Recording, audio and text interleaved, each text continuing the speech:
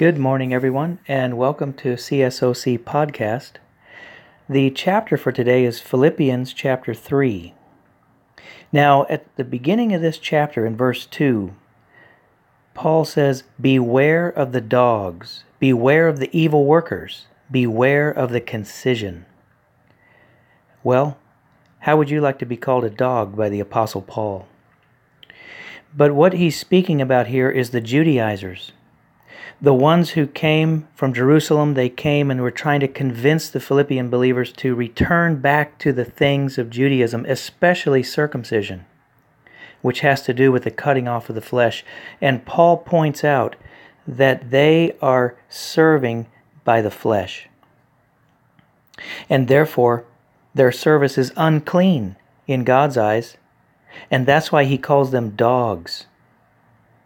Yes, in the Old Testament, dogs are unclean animals. Then, in verse 3, Paul says, "For we are the circumcision, the ones who serve by the Spirit of God and boast in Christ Jesus and have no confidence in the flesh." The believers in Christ are those who have actually genuinely been circumcised by Christ's crucifixion. Not something outward in the flesh, but inward by the cross of Christ. And they are absolutely different from the Judaizers. They serve as priests by the Spirit of God, not by the ordinances of law. They boast in Christ, not in the law, and they do not have confidence in the flesh, but rather in the Spirit. The flesh here comprises all that we are and have in our natural being. The fact that the Judaizers had confidence in their circumcision was a sign that their confidence was in their flesh and not in the Spirit. So this is the first part of this chapter, is serving by the Spirit and not trusting in the flesh. And Paul even gives, you could say, his pedigree from the past. He was the top dog in Judaism in his past life.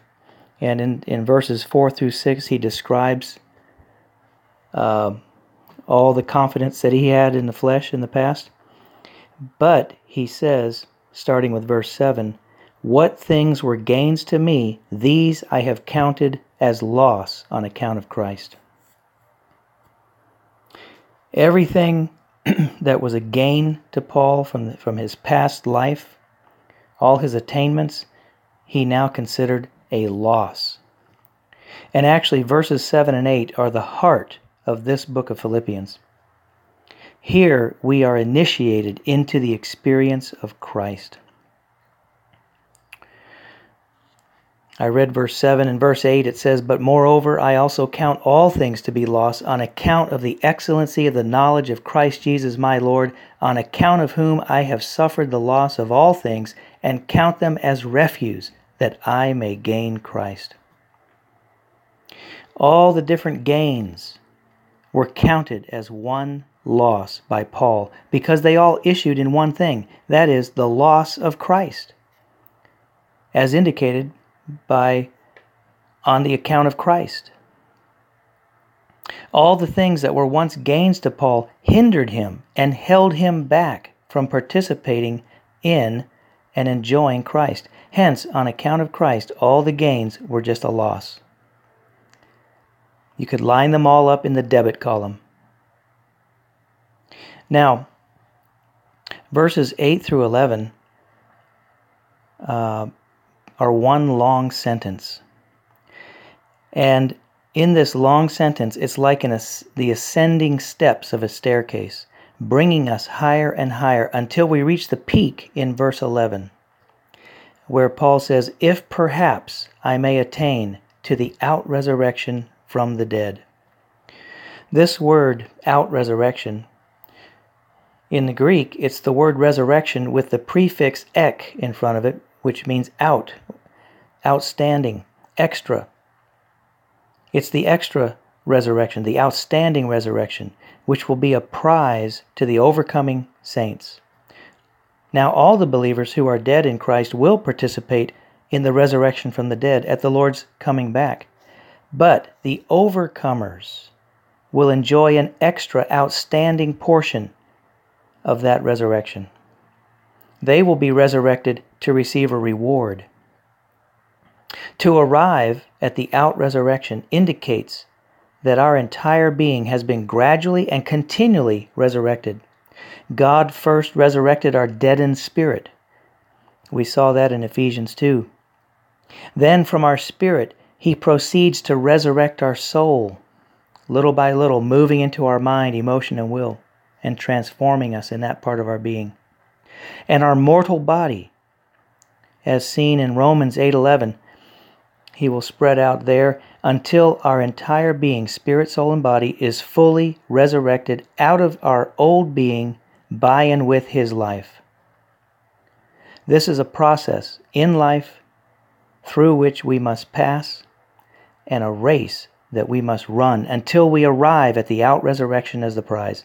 Hence, the all that he's mentioning here concerning the out-resurrection, the outstanding resurrection, should be the goal and the destination of our Christian life.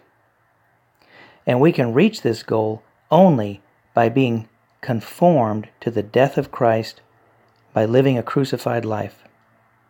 This is what he's talking about in verse 10. To know Him and the power of His resurrection and the fellowship of His sufferings, being conformed to His death.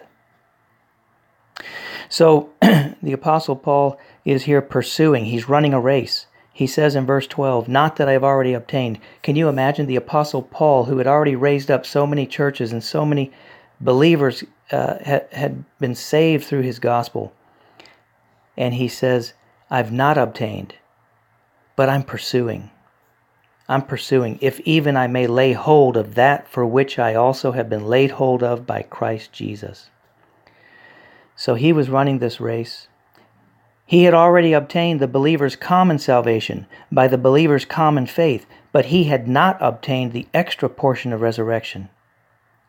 To obtain that portion, he had to pursue, to run, to finish his course triumphantly. That's why in verse 11 he says, if perhaps I may attain to the out-resurrection from the dead. Now at the end of this chapter, in verse 20 and 21, he says, for our commonwealth exists in the heavens, from which also we eagerly await a Savior, the Lord Jesus Christ, who will transfigure the body of our humiliation to be conformed to the body of His glory. Oh, our body eventually will be transfigured, glorified. And that's what he's talking about here in verse 21. The conformation of our body to the body of Christ's glory. The transfiguration of our body is the redemption of our body mentioned in Romans chapter 8. In Philippians 1, to experience Christ is a matter of the bountiful supply of the Spirit of Jesus Christ. No doubt this is a matter of our spirit, our human spirit. In chapter 2, the experience of Christ is a matter of our mind. Our mind should be indwelt by Christ's mind. Murmurings and especially reasonings are a matter of the mind. To think the same thing in chapter 2, verse 2, is also a matter in the mind. Now, in chapter 3, to experience Christ in the final stage is to experience Him in our body. When we experience Him in our body, that will be the consummation of the experience of Christ, the transfiguration, the redemption of our body. This will be the confirmation of our natural body to the heavenly form of the body of Christ's glory. Our entire being will be brought into glory by experiencing Christ. Remember, that's the subject of Philippians, is the experience of Christ. Philippians 1 through 3 reveals our progressive experience of Christ. Well, brothers and sisters, let's go on to experience more of Christ today. Praise the Lord.